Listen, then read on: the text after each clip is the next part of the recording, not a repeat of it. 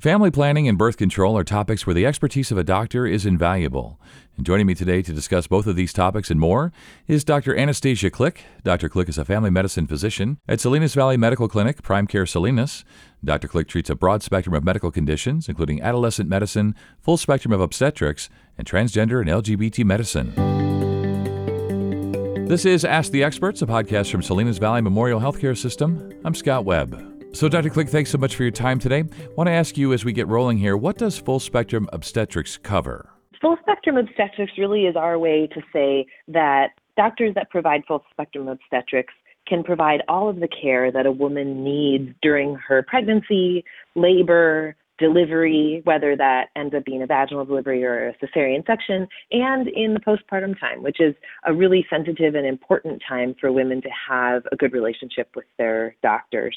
We can provide care for women of all ages and backgrounds, and also a lot of the doctors that provide full spectrum care are obstetrics. I am a family medicine doctor, and not all family medicine doctors do deliver babies and provide obstetric care, but myself and several other of the doctors at Prime Care and Salinas do. And because we are also trained in taking care of children and men, we can take care of the baby after the baby is born, take care of baby's dad. It really gives us an opportunity to treat the whole family unit and understand health concerns that the family has.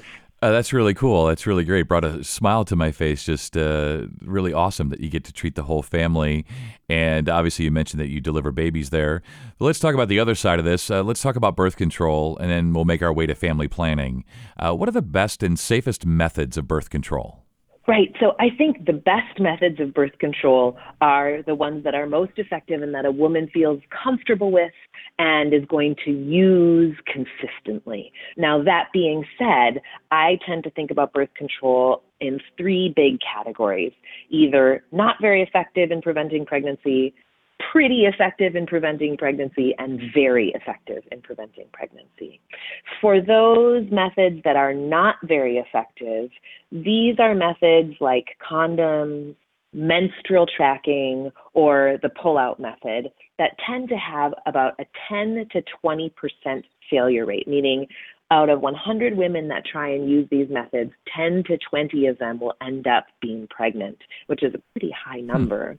Now, that being, it really is. Yeah. And I think a lot of women who use condoms don't realize that. Now, that being said, condoms really are the only method that protects against sexually transmitted infections. So if you are in a non-monogamous relationship, having sex with more than one partner or a new partner, certainly that is a good method to use on top of another method that may be more effective. Now, the next category is those that are what I call pretty effective, more or less effective. Those are things like the pill, the birth control pill, the patch, the vaginal ring, or the shot. These have about a 5 to 10% failure rate, and they can be good methods as long as women use them consistently. The problem with the pill is that women forget to use it, and it's not just, if you forget to use it, it's not just that one day that you could possibly become pregnant. It's actually the whole rest of the month until you get your period and start the new pack of birth control pills. A lot of women don't really understand that because it's confusing. Now, the next category are those that are very effective. Methods that are very effective of birth control are the arm implant. The most common brand there is called the Nexplanon. There's the IUD, which stands for intrauterine device. That's the little T-shaped piece of material that goes into the uterus. We can put those in easily in the clinic. There are two different types of IUDs, a hormone IUD and a copper IUD. And then, of course, sterilization, either what we call a tubal ligation for the woman or a vasectomy for the man.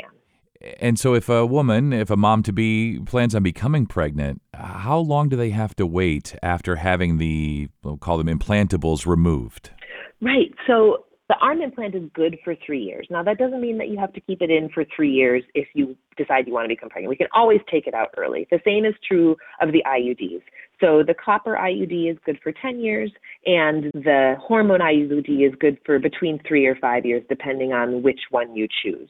And it really depends on the method. Some women don't have regular periods, and so it might take them a bit longer to become pregnant after taking out an IUD or taking out the arm implant. But the reality is, as soon as you take it out, you could become pregnant. And so really women shouldn't be removing that method until they're wanting to become pregnant. I would say generally 1 to 2 to 3 months it can take for women whose periods have changed when they use one of those methods to start having regular periods again. But the studies actually show that when we look at 9 months out, the fertility rate for women who have used one of these implantable methods is the exact same as the fertility rate for women who have not used any birth control at all. So really there are no long-term effects on fertility for these methods.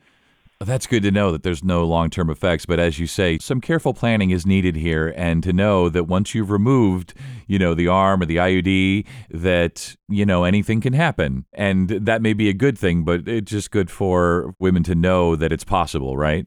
Exactly. And that being said, I usually recommend that women start taking the prenatal vitamin about 3 months before they are actually planning on trying to become pregnant. So 3 months before you take out your IUD, 3 months before you stop using the pill, whatever it is, to start the prenatal vitamin then, because that vitamin is actually important at the very beginning of pregnancy before most women even know that they're pregnant.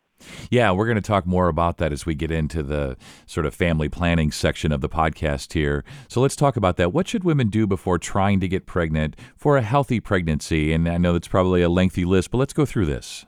Yeah, I mean, it is a lengthy list, but it starts with the most basic things like good physical and mental health, regular exercise, maintaining or working towards a healthy weight. We don't want women to be underweight or very overweight during pregnancy because that increases the risks of complications, and also participating in activities to promote good mental health. I like to tell women that labor and pregnancy are like a marathon. It is so much work for your body, and you wouldn't go out and try and run 26 miles, run a marathon without training beforehand. And so similarly, if you're totally sedentary and don't do any exercise, then asking your body to do this extraordinarily difficult thing and push out a baby is like running a marathon without doing any training. So that's one really big thing. Also, of course, women shouldn't smoke, really minimize or abstain from alcohol at all, avoid all illicit drugs. And then for women who have chronic diseases like diabetes or thyroid issues or high blood pressure, seeing their doctor to be sure those conditions are very well controlled before she were to become pregnant, and to review any medications that she may be taking for those conditions to be sure they're safe in pregnancy. Now, that doesn't mean that if you find out you become pregnant, you should stop taking your medications. Please talk to your doctor before you stop any of your medications. And also considering workplace hazards for women who work in exposure to chemicals or pesticides or radiation or things like that, talking to your doctor about those before you become pregnant. And of course, not many of us are doing a whole lot of international travel right now, but that will start again, we are hoping. And so if you're thinking about becoming pregnant or are pregnant, speaking to your doctor about traveling internationally beforehand to consider any infectious disease risks that might exist in the place you're planning to go. Yeah, that's always good advice. Talk to your doctors first, especially if this is a part of a long-term plan, right? Women are asking their bodies to do something incredibly difficult and want to make sure that they're prepared for it mentally, physically, in all the ways that you've described here. Are there any specific tests or screenings? And when we talk about those, how about for dads to be, for fathers? Yeah, so there are no specific tests or screenings that we tend to do before a woman is pregnant other than routine health checks, including your pap smear, STD testing if you're at risk, if you have sexual activity with more than one partner, and if you've never had blood tests to check for things like diabetes or cholesterol, doing that at least once in your lifetime or more frequently depending on your risk factors. Now, once a woman becomes pregnant, there are a number of tests that we do, including checking for certain types of infections, doing genetic screening for being a carrier for diseases such as cystic fibrosis or sickle cell disease, but those we do after the woman becomes pregnant. Now, when it comes to men, there really are no specific screenings unless there is a concern in the woman or the man's family for a history of genetic problems, in which case the partners should really go and speak with a genetic counselor before they start to think about pregnancy to see what their risk would be. And of course, it's good for dads to be healthy too, so he should be sure that he's up to date on all of his routine health things as well. Doctor, are there certain procedures that a woman can undergo to improve her chances of becoming pregnant if she's having certain issues? And what are those issues? So the first thing I want to do is reassure women, because I think there's a lot of fear about not being able to become pregnant, and really trying for up to a year, so 12 months to become pregnant can be normal. And so the first thing is really just having faith in your body and yourself and your partner's body. But if you have concerns, or also if you have irregular periods, going to speak with your doctor about initial screenings such as just normal, regular health checks. Now, the other thing that women can do is something called ovulation tracking. There are all sorts of apps that can help with that and help which part of the menstrual cycle is your most fertile time, because that's a very confusing cycle. And so helping to know when you're ovulating. There are also something called ovulation testing kits. They are urine strips that test for a hormone called luteinizing hormone. So you can buy those, online or at the pharmacy, and they tell you when you're ovulating so you know what your most fertile days are. That will be sufficient for most women. Now, if a woman is having difficulty becoming pregnant, if she's been trying for 6 to 12 months, having regular intercourse, going and speaking to her doctor about maybe having some very basic labs checked, some hormone levels. And if it's been 6 months to 12 months, or if the woman has other risk factors for infertility, the possibility of seeing a fertility specialist for further testing like ultrasounds or certain procedures that look inside the uterus for problems. The other thing we need to remember also is that not all infertility is because of the woman's body. So if you've been trying for more than 12 months to become pregnant and you haven't achieved pregnancy, it's also important for the man to see his doctor to make sure that there aren't problems with sperm count or sperm motility that might be contributing. Yeah, and you mentioned earlier about possibly genetic counseling as well, just to understand the genetics and family history that might be involved. Let's talk about age. When my wife got pregnant with our daughter, she was 36. The doctor said, well, of course, you're of advanced maternal age. And I remember my wife looking so insulted that she was referred to as being of advanced maternal age, but the truth is 36, advanced maternal age. So when we talk about age and women wanting to get pregnant and have a family, maybe start a family, what's the best age range to do that? The first thing I'll say is the best time to become pregnant is when a woman and her partner feel ready. And for some women that will be at age 23, and for some women that will be at age 36.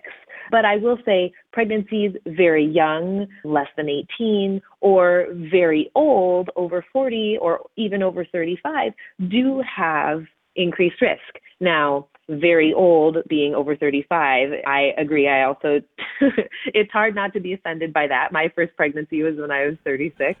And we do use that term, advanced maternal age, in medicine. That is not to say that women over the age of 35 should not become pregnant, or that they can't have completely normal pregnancies and healthy babies. The vast majority of women over the age of 35 will have normal, healthy pregnancies and healthy babies. Right. After the age of 35, we do see the risk of certain genetic problems go up, which is why we have denoted that age 35 of advanced maternal age. It used to be called elderly gravida. I'm not sure which one is more offensive. But the reality is most of those women will go on to have completely normal and healthy pregnancies. Yeah, as did my wife. Our daughter is amazing and healthy and great, and so is my wife. So you're so right. It was just, I can just remember the look on her face, like, "Excuse me? Yeah. What did you call me?" Doctor, this is really great. We get close to wrapping up here. You mentioned earlier about prenatal vitamins, and I want you to set the record straight on that. That's something that women should do months before they actually start trying to get pregnant, right? Ideally, we recommend starting a prenatal vitamin 3 months before you really start trying to become pregnant, because that allows the stores of certain minerals and vitamins to build up. And certainly if you find out you're pregnant and you're not yet taking the prenatal vitamin, start one as soon as you can. Right, definitely. Well, as I said, this has been a great conversation and really fun to just laugh a bit with you about, this age stuff. And I'm going to reminisce with my wife when I finish this. But, but Doctor, as we wrap up, we do put a period at the end of the sentence here. We've covered a lot of territory today. Anything else you want to add for listeners? Well, really just that before you start thinking about becoming pregnant, please do go and talk to your doctor, because there are so many things we can help with planning, and also mostly just reassuring you that you can trust your body and give you the opportunity to ask any other questions you may have. And for those women who are not yet ready to achieve a pregnancy or to have a pregnancy, please do come talk to us about birth control methods, because women's bodies are designed to become pregnant. They've been doing this for centuries and centuries. And if you're having intercourse and you're not using protection, you will become pregnant. And there are so many methods of birth control out there that we can help you find which one is right for you, so that if you don't want to become pregnant, you don't. And then when you're ready, we can help you achieve that too. That's great advice from an expert today. Doctors have the answers, and especially for many probably, this is a part of a plan, right? A long-term plan. And so getting started on the right foot, being healthy mentally, physically, working with their doctors, it's all good stuff. And I really thank you for your time today. Thanks so much, and you stay well. Yeah, thank you. You as well. It's been lovely talking to you. Dr. Click is accepting new patients at SVMC Prime Care Salinas. For more information, please call 831-751-7070. or visit svmh.com. And we hope you found this podcast to be helpful and informative. This is Ask the Experts from Salinas Valley Memorial Healthcare System. I'm Scott Webb. Stay well, and we'll talk again next time.